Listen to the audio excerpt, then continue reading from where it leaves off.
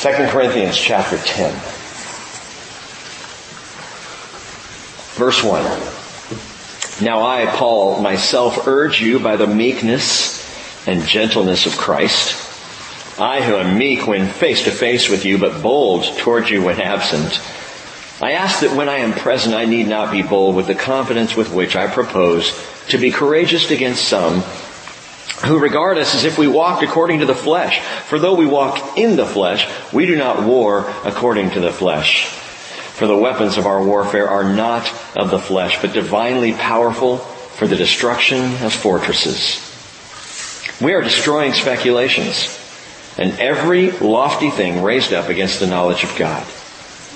And we are taking every thought captive to the obedience of Christ, and we are ready to punish or to avenge all disobedience whenever your obedience is complete. In 1867, Henry Wadsworth Longfellow penned that famous Christmas poem, I Heard the Bells on Christmas Day. Their old familiar carols play, and wild and sweet the words repeat of peace on earth, goodwill to men. I thought how, as the day had come, the belfries of all Christendom had rolled along the unbroken song of peace on earth, goodwill to men. And in despair I bowed my head. There's no peace on earth, I said, for hate is strong and mocks the song of peace on earth, goodwill to men. Then pealed the bells more loud and deep. God is not dead, nor doth he sleep. The wrong shall fail, the right prevail, with peace on earth, goodwill to men. But sometimes that peace is hard fought. And even as the Prince of Peace promised, a man's enemies will be the members of his own household. Matthew 10:36.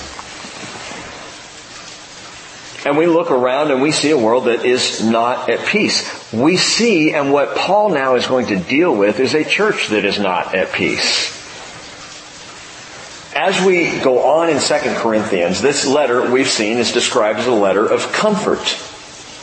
And so many are surprised when they come to chapter 10 and find the last 4 chapters ending combatively as opposed to comfortingly.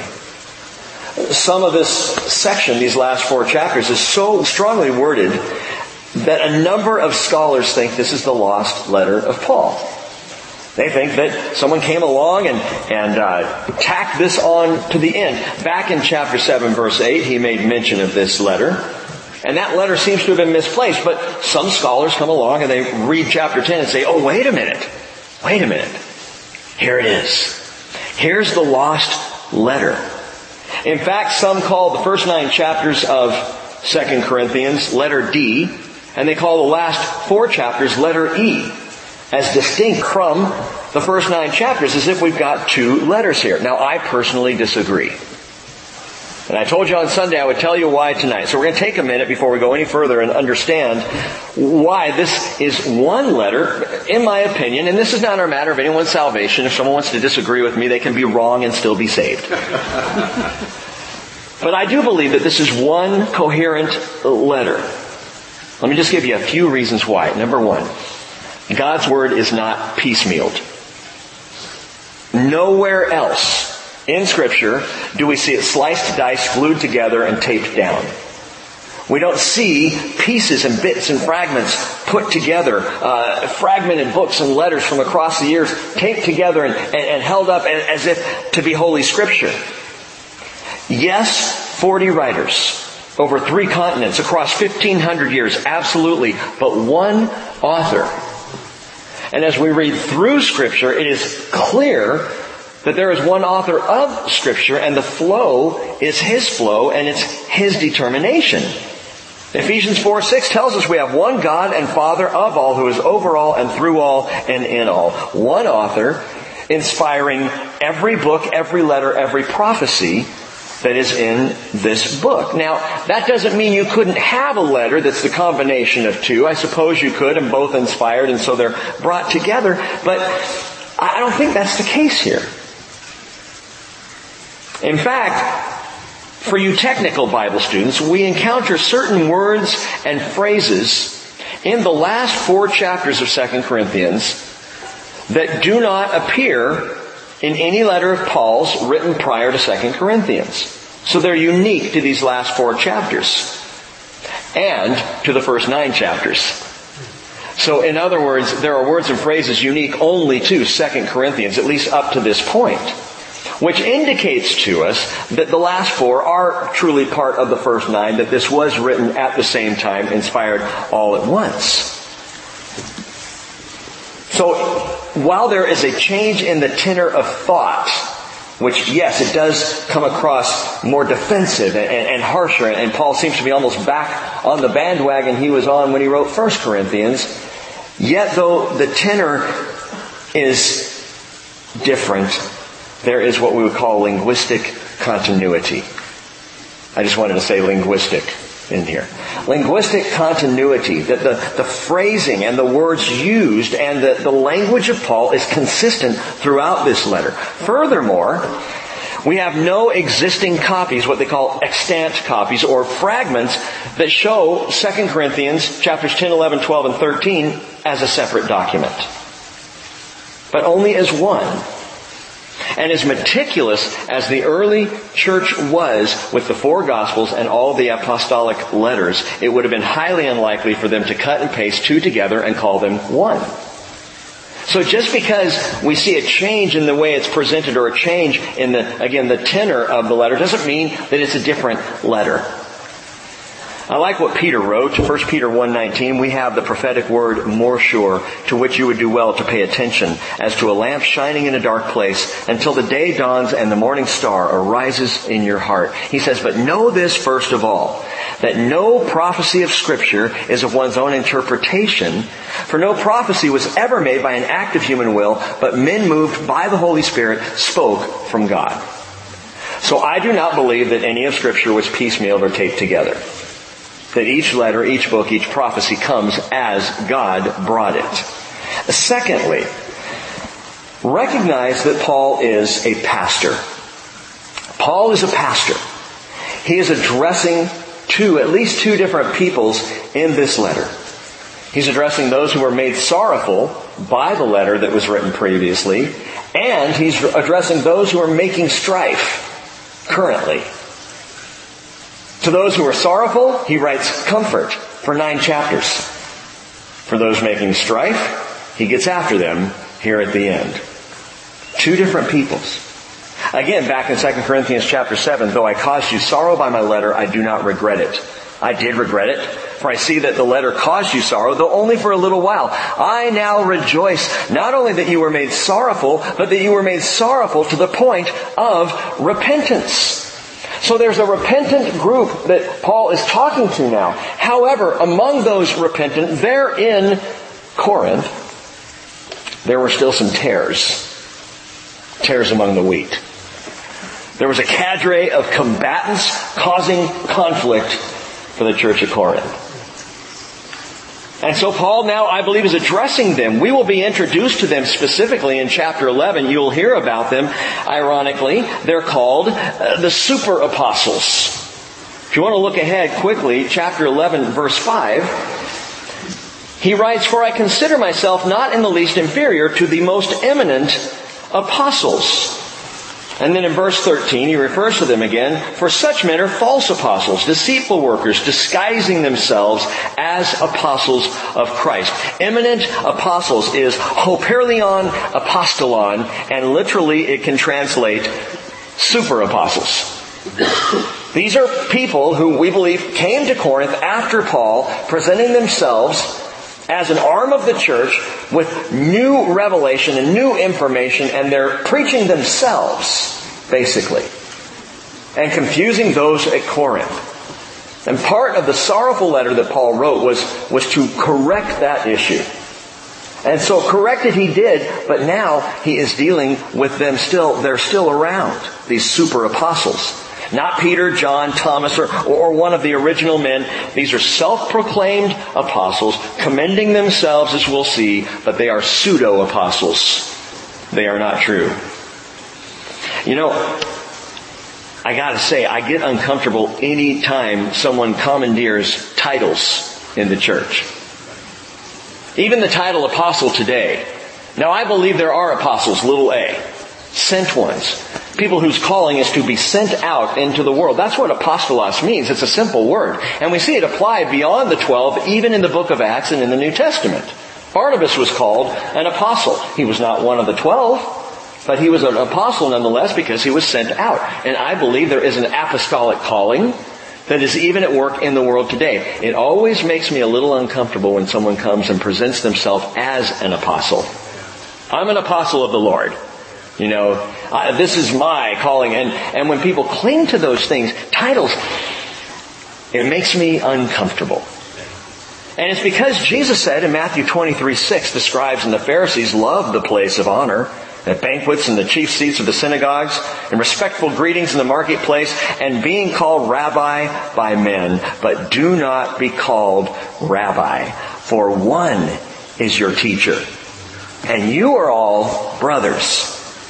Do not call anyone on earth your father, for one is your Father who is in heaven.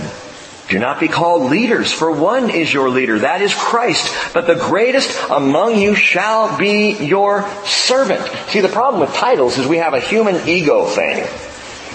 We like titles. I confess to having liked titles, at least in the past. Boy, I couldn't wait to be called youth pastor. I thought it'd be cool, to bear that title. And titles just get in our way. Important labels, they tend to attract false teachers, pseudo-apostles. I was thinking about this because Paul obviously is dealing with this issue in the chapter before us, which we'll come back to in just a moment. But I sometimes wonder, why is it? How is it that such false teachers rise up in the church? I mean, wouldn't you think that if someone wants to be highly honored, that they go find somewhere else? I mean, in the church, really? People who stand up and they want to be counted and they want position and they want authority and they want to wear that title. And then I think, well, Longfellow got it right. Hate is strong and mocks the song of peace on earth, goodwill to men. And what the enemy does is he goes right into the heart, into the camp of the church itself to stir discord and to try to bring in these false teachers. And we were talking about this at staff meeting today, and we're attracted to them. We have the same issues in the church of celebrity and glamour as does the rest of the world. We just have Christian celebrities, but we still have them. If some popular Christian recording artist were to come in the doors of the church tonight, at least one of us, probably me, would go, oh, hey. We have billboards that go up proclaiming this famous person is coming to our church. Come see them. And I think, wow, who more famous than Jesus? And He's here every week. I can hear Him say, I'm here every Wednesday. We've got an issue with titles. Now I say Paul was a pastor, but not by title, not something he claims for himself, but by deed. He is pastoring, shepherding, and it's a fine art. The fine art of shepherding is both feeding the flock while ferreting out the wolves. And that's the role, and that's what we see in Paul. That's his heart. Just as he would warn the shepherds of Ephesus, Acts chapter 20, verse 29, I know after my departure, savage wolves will come in among you, not sparing the flock, and from among your own selves men will arise speaking perverse things to draw away the disciples after them. Listen to chapter 11, verse 28. Paul says, apart from such external things, there is the daily pressure on me of concern for all the churches. Who is weak without my being weak? Who is led into sin without my intense concern? And so that's why I believe that Paul, late in this letter, gets personal. And that's the third reason why I believe that chapters 10, 11, 12, and 13 are all still part of this one unified, cohesive letter of Paul. He gets personal. Paul often in his teachings takes blocks of theology and teaches through personal concerns. He'll use himself, if he has to, as a teaching model. He's about to here in a very interesting way. take your own issues and present them as fodder, if you will, for theological and doctrinal teaching. It was common rhetorical teaching in the Hellenistic first century, and Paul uses it. It's still good today. It's the whole idea of personal application of biblical truth. Here's the biblical truth. Now, how do we apply that? Lord, help us to apply these things. Now, I'm not going to go much further than that other than to say there are a number of good reasons to accept this as one singular letter. And if you want to study it out, I would recommend Paul Barnett's New International Commentary on 2 Corinthians. That's the one that I've been using a lot in this letter. It's very scholarly, but it's very good in kind of clarifying these issues and going into where these different ideas came from. It's kind of a thick book. But if you're a student of these things and you want to do that, you can check it out. It's pages 450 through 456. Is where there's a lot of information about this particular letter. But considering what Paul and Corinth had struggled through together personally, this is a great field, fertile ground for exhortation. And that's what Paul's doing here. Exhortation. Remember back in 1 Corinthians 14 verse 3, Paul wrote that one who prophesies speaks to men for edification, exhortation, and consolation. And I want to remind you that exhortation is the same word in the Greek as comfort. So this remains a comforting letter. But the comfort at the end of this letter is exhortational. It's a little heavier in speech, but it is exhortational. Paraklesis is that word. And the comfort of God comes when things are set right. We were out here praying earlier, and I was just silent, listening. And praying in the Spirit and listening for the Lord. And the thing that was bringing me the most comfort was the sense of His authority. I loved the worship tonight because so much of what we sang was about His authority. And it was praising Him for His authority. Don't you find that comforting? I mean, to know that God is God and I am not. I know you find the fact that I'm not God comforting. But I mean, don't you personally find it comforting? Well, I don't have all the answers. Guess what? I'm not going to. But He does. Dad knows where we're going. The King of Kings knows how to rule. He knows how to hold it all together. And so, I come under that. And even in exhortation, even when I need to be pushed a little bit, even when I need to be drawn back down to my knees, it is so good to know God is God. And I find comfort in that. So the comfort continues. And I want you to look for it as we study that this is comforting while exhortational. Now, we looked at the first 6 verses already on Sunday in a study we called A Different Kind of War. I want to point one more thing out from the first 6 verses before we go on, and that is out of verse 5. Where he says, again, we are destroying speculations and every lofty thing raised up against the knowledge of God, and we are taking every thought captive to the obedience of Christ. And we talked about those 3 strongholds. The stronghold of speculation, the stronghold of superiority, that is, man actually making himself superior to God as if we know better. And then thirdly, the stronghold of insubordination. And in all these things, what Paul is doing, what he's heading into here, is defending his ministry, but he's going on the offensive to do it. We're destroying these things. At Corinth and elsewhere, speculation, superiority, insubordination, we're bringing the Word and we're bringing prayer, and we are totally destroying these strongholds. But what we didn't do Sunday, and I want to encourage you to do right now, is personalize each one. Personalize the stronghold. Consider it in your own life. Number 1, is your faith speculative or is it proven? Is your faith speculative or is it proven? You see, the Word of God will tear down speculation. Prayer in faith will tear down speculation. Paul writes in 2 Timothy 1:12, I know whom I have believed, and I am convinced that He is able to guard what I have entrusted to Him until that day. And if you can't say that, if you feel like your faith is more speculative than it is rock solid and proven, man, woman, sharpen your sword. Sharpen your sword. Don't be the type of Christian who sits in church week after week with a faulty, feeble faith. Sharpen your sword. Open the Word. Get into the study of God's Word. Understand the meaning behind the words. Get into the verses. Meditate on these things. And sharpen the sword. Be practiced in prayer. If your faith is wobbly, you need to be in prayer. More than ever before. If you're uncertain, again, as we talked about, the Word and prayer will stabilize. It will take down the stronghold and it will stabilize your faith. Speculative religion, man, that stuff doesn't hold water. It gets beaten up. So, is your faith speculative or is it proven? Secondly, do you ever, and this is a tough one, do you ever raise yourself up against the knowledge of God? I heard an uh-oh. Do we ever do that? Raise ourselves up against the knowledge of God as if perhaps in some situations we might know better than He does. Lord, I know what you say, but I'm going to try it this way. You know what that is? Technically, that is a lofty thing raised up against the knowledge of God. Because He knows what He's doing. And I'm confessing to you all, this rattles me.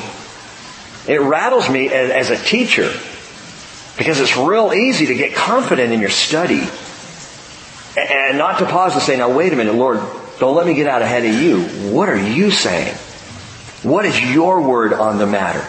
Man, the stance of the superior, the height of human arrogance is to do this, is to actually raise ourselves up, and we do it without even thinking about it. I know what I'm doing here. Hey, brother, can we pray for you? No, I'm fine. I know what I'm doing. Oh, a bit lofty are we? Are we raising ourselves up? Isaiah 2:11 again says, the proud look of man will be abased, and the loftiness of man will be humbled, and the Lord alone will be exalted in that day. Peter wrote in 1 Peter 5 verse 5, God is opposed to the proud, but gives grace to the humble. That's Proverbs 3:34. And he goes on to say, therefore humble yourselves under the mighty hand of God, that He may exalt you at the proper time. And that's the beauty of prayer. See, while I might even apply the Word more to strengthening faith against speculation, I would apply prayer more to this issue of raising myself up against the knowledge of God. You understand what I'm saying? That if I'm starting to feel haughty, what I need is to be down on my knees. If I'm starting to feel like I've got the answers and I have it down, that's when I need to pray more than any other time. Because prayer gets me on my knees and it does remind me how small I am and how great He is. As C.S. Lewis said, I don't pray to change God, I pray to change me. And prayer will do that, bring us down to that place of humility. Is your faith speculative? Do you ever raise yourself up against the knowledge of God? And number 3, do you seek to hold every thought captive to Christ? Are you fighting that battle in your life? Psalm 19:14, let the words of my mouth and the meditation of my heart be acceptable in your sight, O Lord, my rock and my redeemer. Every thought, Lord. In this battlefield of the soul, every thought, take it captive, Lord. Let what I think about, what I meditate on, what I muse over, be captive to obedience to Christ Jesus. For Jesus said in Matthew 5:8, blessed are the pure in heart, for they shall see God. So, personalizing this, we're talking about thoughts in captivity, knowledge in humility, faith with stability. And those strongholds, man, they will come down and we will be spiritually built up for the fight. For remember, we don't war according to the flesh. We don't battle that way. But Paul's opponents in Corinth were doing just that. So he is on the offensive, defensive. Picking up in verse 7. He says, you are looking at things as they are outwardly. Whoa, wait a minute. Do we do that? If anyone is confident in himself that he is Christ's, let him consider this again within himself, that just as he is Christ's, so also are we. Do you know in your innermost being that you belong to Christ? Do you know that? Listen, this is so important. when conflicts arise, in family, among friends, in the church, especially in the church, when conflicts arise, we must begin with extending that same grace to others. I love that Paul says this. He's talking against the super apostles, and the first thing he says to them is, hey, if you believe that you have Christ in you, fantastic. Remember, so do we. We're not on opposing teams here. And you come along saying, oh, we've got Christ. Don't listen to that Paul. He's weak. Oh, big lettered, but he's very weak in person. Don't listen to him. Hey, we have Christ too, Paul's saying. We're all in this. We're walking together. We are all His bondservants, even though we may not always look like it. Now, I dare say there are certain days where if you caught me, you would say, not looking very pastorally today, Rick. And I know there are times where if I ran into you somewhere, you'd be like, okay. We don't always show it outwardly, but remember that's what he's saying. You're looking at things as they are outwardly. Stop it. Stop it. Outwardly we're contentious. Outwardly we disagree. Outwardly we look a certain way or act a certain way or seem a certain way. But inwardly, hey man, we're all Christ's. We all belong to Him. He's the source of what draws us together. Back in 1 Corinthians chapter 4, verse 5, Paul addressed the same thing. He said, therefore, do not go on passing judgment before the time. Wait until the Lord comes, who will bring to light the things hidden in darkness and disclose the motives of hearts, and then each man's praise will come to him from God. I don't have to worry about people's motives. All I have to do is know a brother or sister who claims to be in Christ, they have Christ just like I do. And we may not always see eye to eye on certain things, but we're all in Christ. Cut each other some slack. I think that's what Paul's saying to these super apostles. Look, man, cut me some slack. We got Christ. And he's going to go on from here. But in many cases, the personal dramas and the social skirmishes that happen from time to time in fellowships, they're really not worth the fight. They're just not worth the energy we put into it. I grew up going to church. You all know this. And I saw divisions. I may even have shared years ago that I was sitting in the backseat of our car, probably a kid of 7, 8 years old, watching as someone yelled at my father through the open window after church in the parking lot on a Sunday. My dad, who was one of the new elders, being yelled at. And as a kid, I thought, we're at church. I understand this happening on the playground, but we're at church. How is this happening? And then as I grew in church and up through church, I began to fight battles. I began to have things that, fall on my sword issues, big important things. And you know what I've realized over the years? So few things are that important. Things that I want to fight for. I want to be known as right in this. I am defending my honor. What honor? I'm supposed to be humble. So many things are not worth the fight. Now you might say, okay, well then, Rick, what battles are you willing to fight in this fellowship? And I would answer two things: divisive heresy and deliberate immorality. Those are easy. Someone's spreading heresy in this fellowship, I will fight that to the death. Someone's bringing in immorality rebelliously, opposed to, again, his authority, we're going to deal with that. Everything else? Honestly, I'm 52. I don't have the energy for it anymore. I'll fight for biblical morality. I will take off the gloves for doctrinal purity. But even those we're called to handle with grace and truth. Now, in Paul's case, the authority with which he was bringing such doctrinal truth was being challenged. He says in verse 8, continuing, even if I boast somewhat further about our authority, which the Lord gave for building you up and not for destroying you, I will not be put to shame. I do not wish to seem as if I would terrify you by my letters.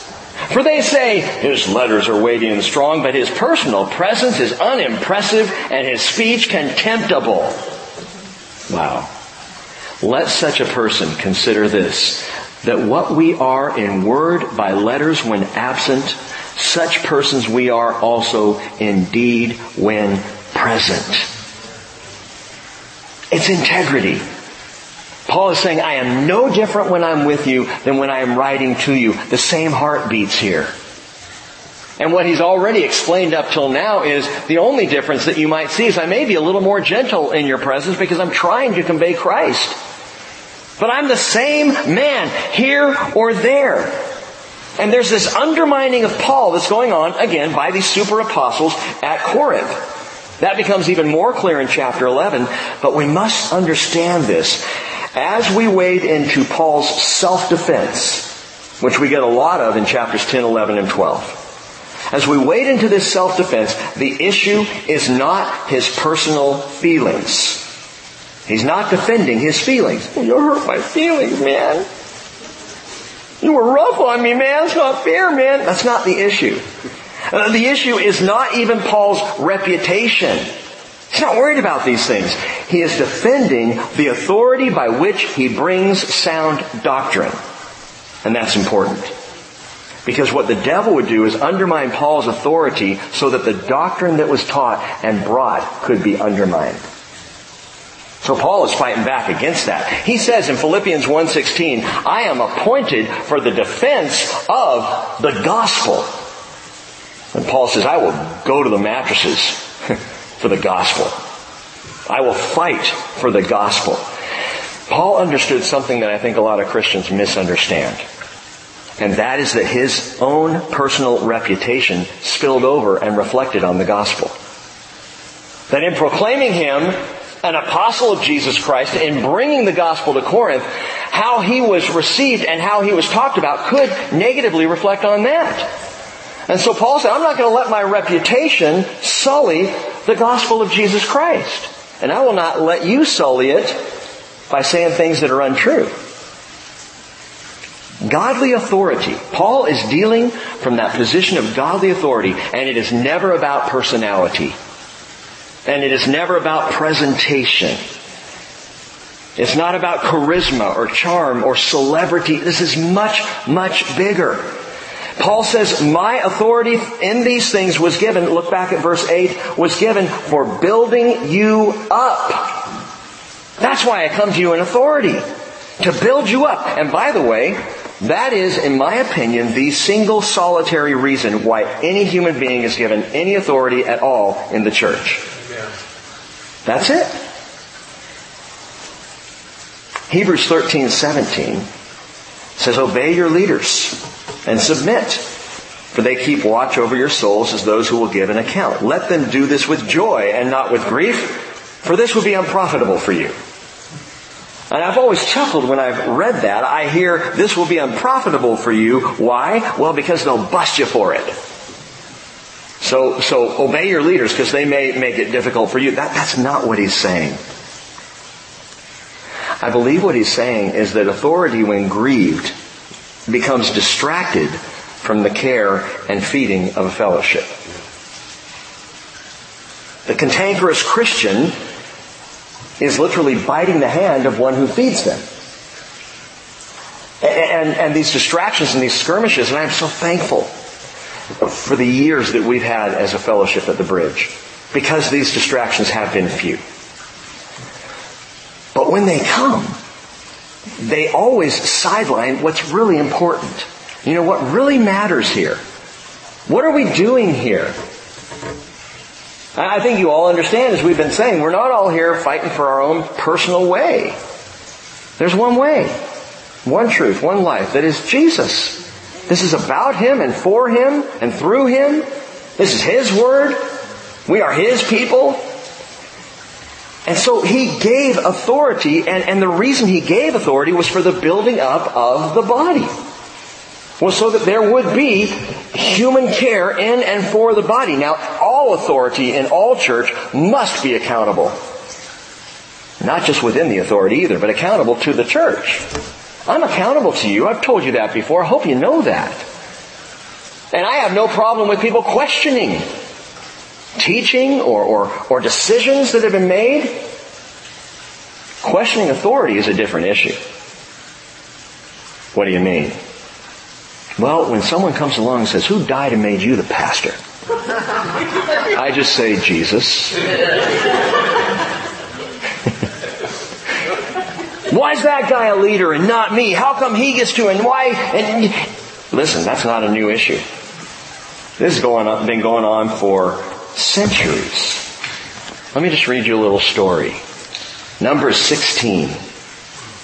Verse 1 says, Now Korah, the son of Izhar, the son of Kohath, son of Levi, with Dathan and Abiram, the sons of Eliab, and On, the son of Pelet, sons of Reuben, took action. They rose up before Moses, together with some of the sons of Israel, 250 leaders of the congregation, chosen in the assembly, men of renown. Careful. You do not want to be one of the men of renown. Verse 3, they assembled together against Moses and Aaron, and they said to them, You have gone far enough. For all the congregation are holy, every one of them. And the Lord is in their midst. Why do you exalt yourselves above the assembly of the Lord? Thus saith the men of renown.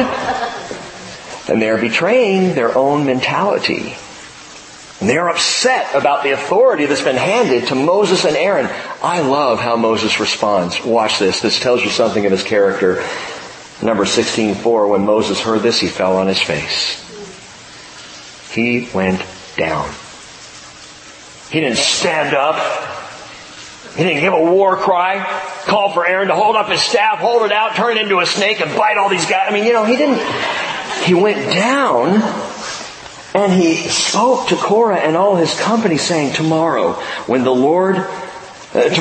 the Lord will show who is his and who is holy and will bring him near to himself, even the one whom he will choose. He will bring near to himself. Do this. Take censers for yourself, Korah and all your company, and put fire in them, and lay incense upon them in the presence of the Lord tomorrow, and the man whom the Lord chooses shall be the one who is holy. And then Moses says, You have gone far enough, you sons of Levi. Down in verse 28, the story continues. It is the next morning. And it says, Moses said, By this you shall know the Lord sent me to do all these deeds, and this is not my doing. If these men die the death of all men, or if they suffer the fate of all men, then the Lord has not sent me. But if the Lord brings about an entirely new thing, and the ground opens its mouth and swallows them up with all that is theirs, and they descend alive into Sheol, then you will understand that these men have spurned the Lord. Well, he's finished speaking these words, and the ground that was under them split open.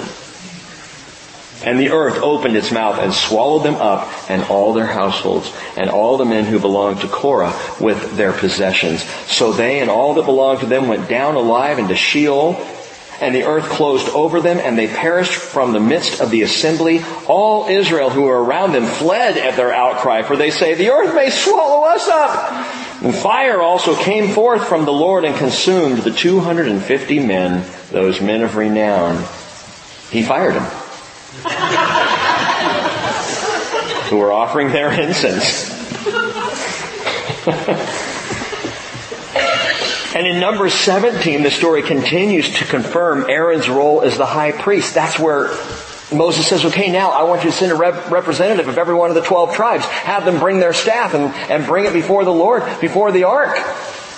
And so they bring their staffs in. And Aaron's staff budded and blossomed. So Aaron was God's chosen man. Man, the point is this. If you want to lead in a church, serve. Get down on your hands and knees. Roll up your sleeves. Do the work. Serve the body. Love the people. That's the kind of leading that God elevates. That's what He appreciates. I'll tell you what, the children of Israel and all those men of renown, they had no idea what Moses had been through to get to that point. We know, we've read the story. We know from the babe in the basket all the way to the shepherd 40 years walking around with stinking sheep in the wilderness. We know what he had to put up with. We know all the grumbling and the complaining that went against him. And by the way, that's never any fun. How many of you have been grumbled against in your life? Just show of hands. Okay. How many of you enjoy it? Thank goodness. And yet he had to put up with that day in and day out, and now they come up and say, what kind of leader? Who put you in charge? Da, da, da, da. It's ridiculous. Moses not only earned the right to lead the people, Moses was given the right by God to lead the people. So Paul would say, obey your leaders and serve. Listen, there is no ladder of lordship in the church. You don't climb a ladder of lordship. Now, I saw that a lot through the years. Literally, the ladder of lordship, it started with, someone being in charge of a ministry, and then they would get asked to be a deacon. They'd go up a rung, they'd serve well as a deacon, and then they would get asked to be an elder. Boop, and up another rung, because of course being an elder in a church, that's the highly sought after position.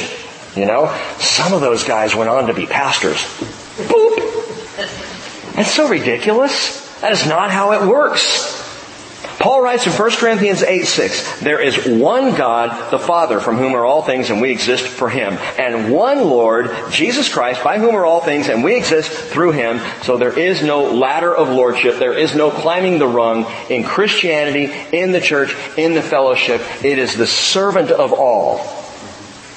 It is those who are least of all that God most highly honors. And that is different than the world. That is not how the world does things outwardly.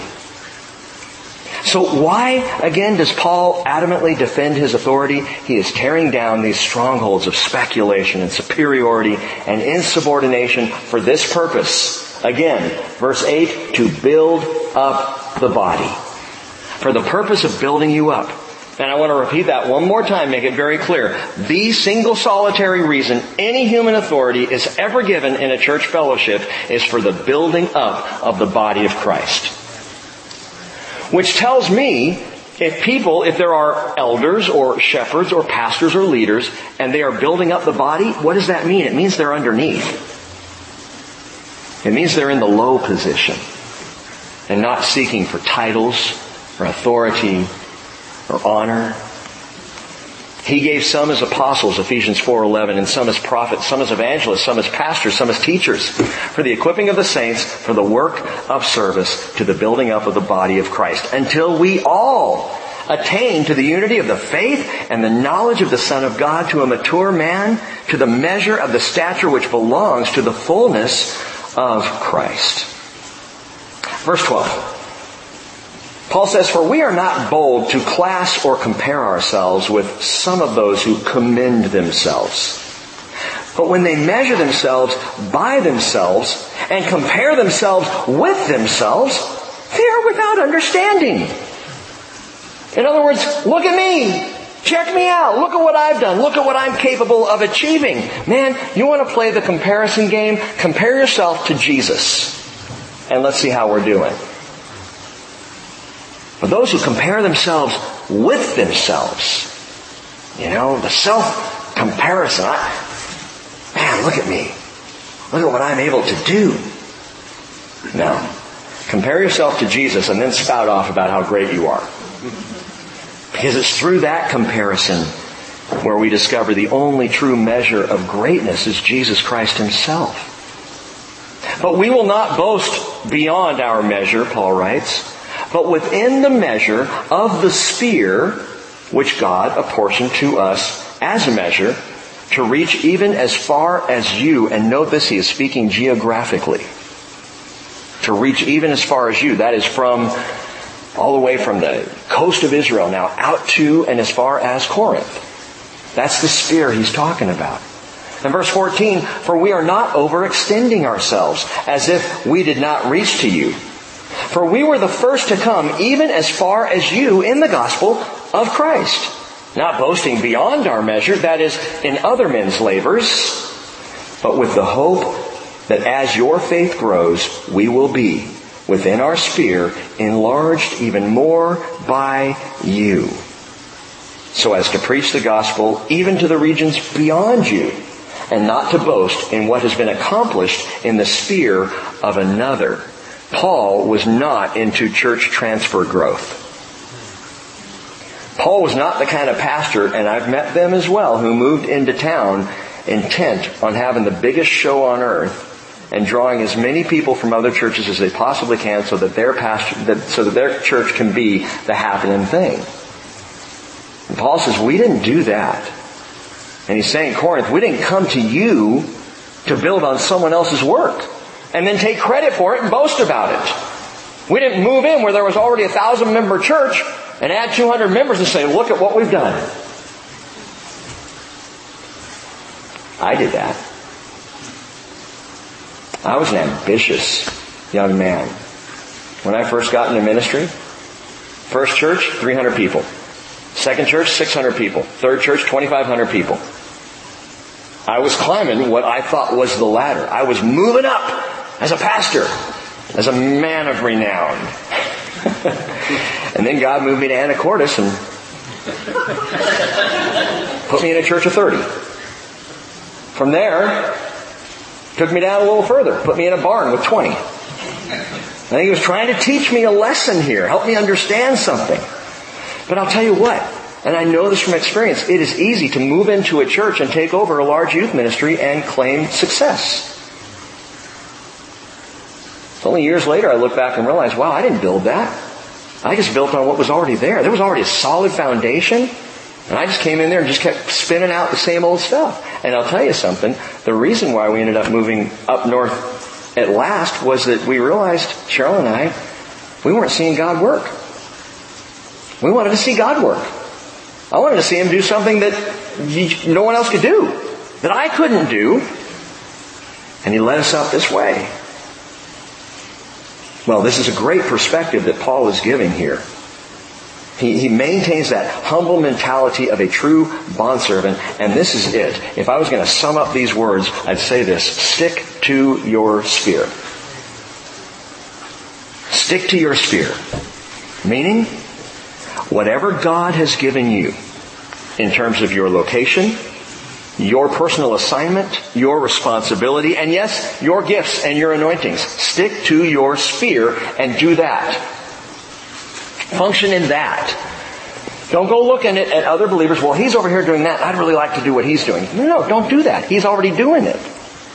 Yeah, but she gets to, it doesn't matter what she gets to. What has God given you to do? Paul's saying God brought us all the way up through the regions of Galatia and around through Asia and Macedonia and down into Corinth. God led us here. There was no church in Corinth before Paul got there.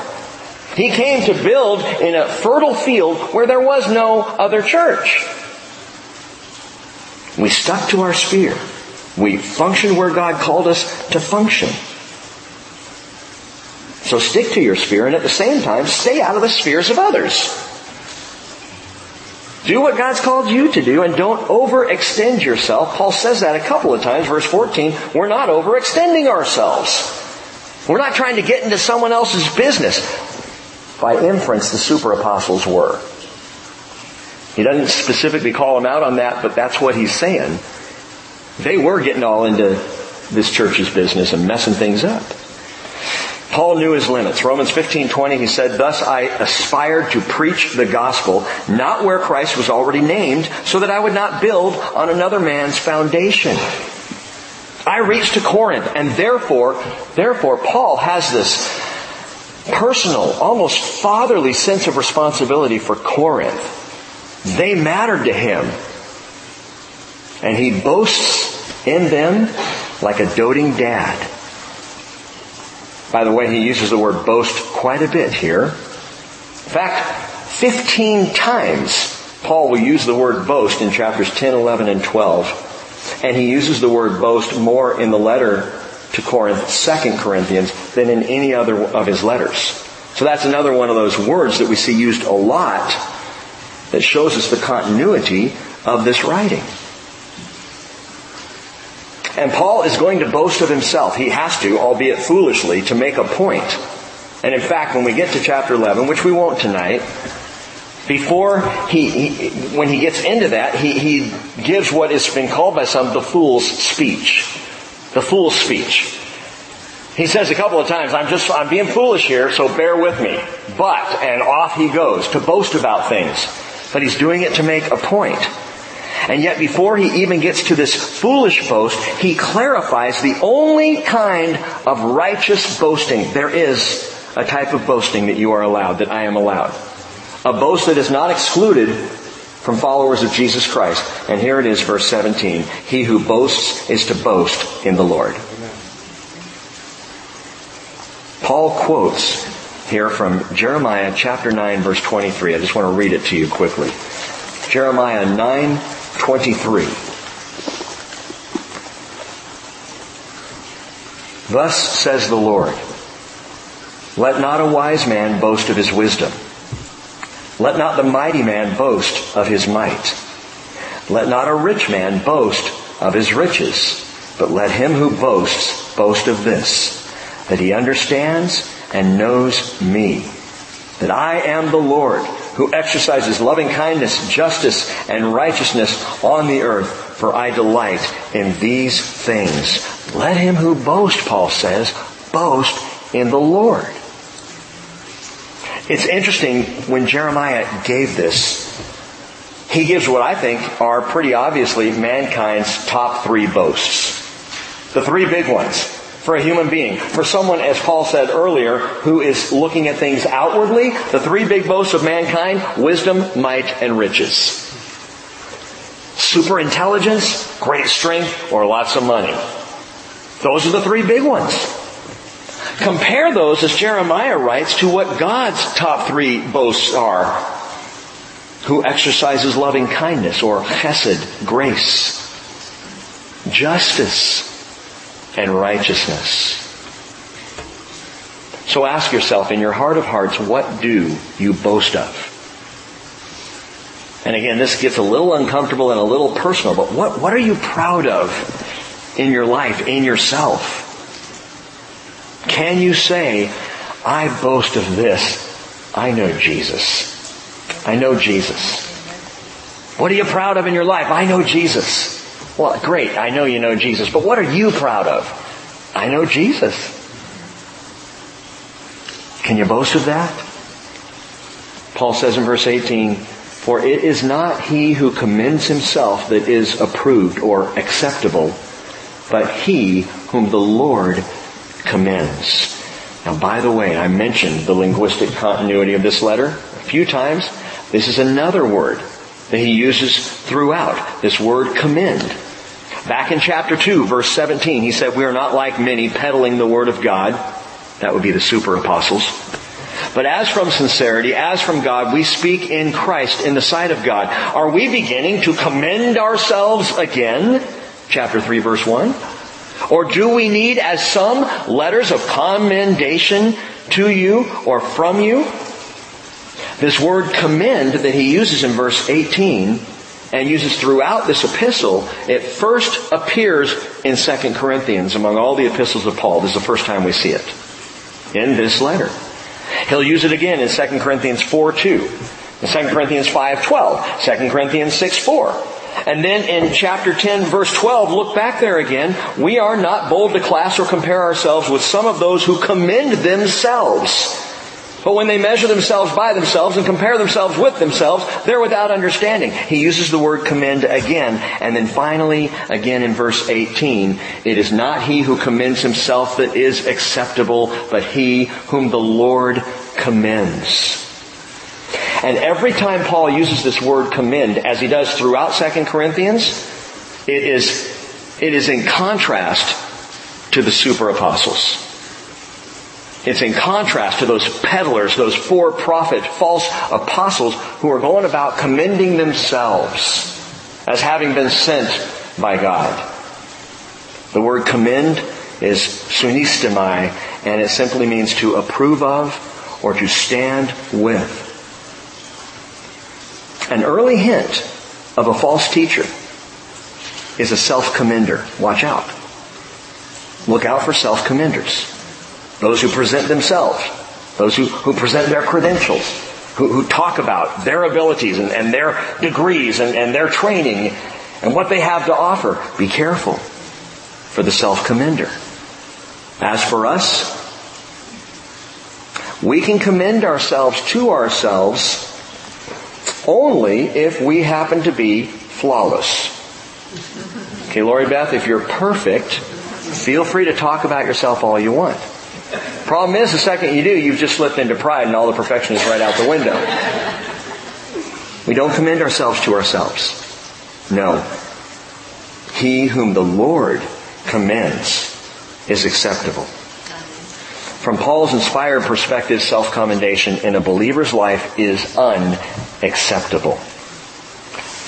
But how much better to be commended by God? How much better to have the sunistimai of God, to have Him stand up for you, as He did for Abram.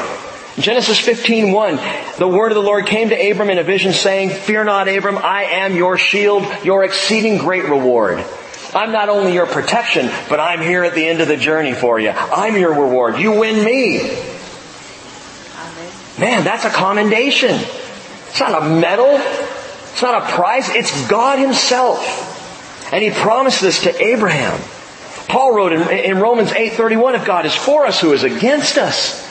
He's the one who's our commendation. He is the one who stands for us. And I love the story of Stephen. Because in Acts chapter 7, man, he is bringing it. He is teaching the Word of God down through history, explaining from Moses and the prophets all the way up to Jesus, who Jesus was. They take Him out. They begin to stone Him. And he looks up in the midst of the stoning and says, I see the heavens open. At the right hand of God, I see the Son of Man. What's He doing? Standing. The writer of Hebrews tells us that He is seated at the right hand of the throne of God. But in Stephen's vision, at that last moment, right before he, by the way, doesn't die, he just closes his eyes and goes to sleep. He's not thumped by a big rock. God just takes him before that happens. But in that moment, Stephen looks up and he sees Jesus, sunistimai, standing for him. His commendation. And that is our reward. He is our reward. Then pealed the bells more loud and deep. God is not dead, nor doth He sleep. The wrong shall fail. The right prevail with peace on earth, goodwill toward men. Paul wrote in 1 Thessalonians 5:23, Now may the God of peace Himself sanctify you entirely. May your spirit and soul and body be preserved complete without blame at the coming of our Lord Jesus Christ. Father, we commend ourselves to You. And Lord, in this moment I'm reminded, Jesus, what You said. Even as You would later stand for Stephen in his stoning. As You hung on the cross, as You spoke those words, Father, into Your hands I commend my spirit. The ultimate act of a man commending himself to God. And so we commend ourselves to You. We, under Your authority, under Your power, under Your rightful rule, Father, over all our hearts, we commend ourselves to You. We do not seek the outward commendation of humanity. We seek only to hear our Father say, Well done, good and faithful servant. Father, we praise You and bless Your name, and we thank You for being the authority we so desperately need. Be lifted up in our hearts. Be lofty above all other things as we worship You now. In Jesus' name, amen.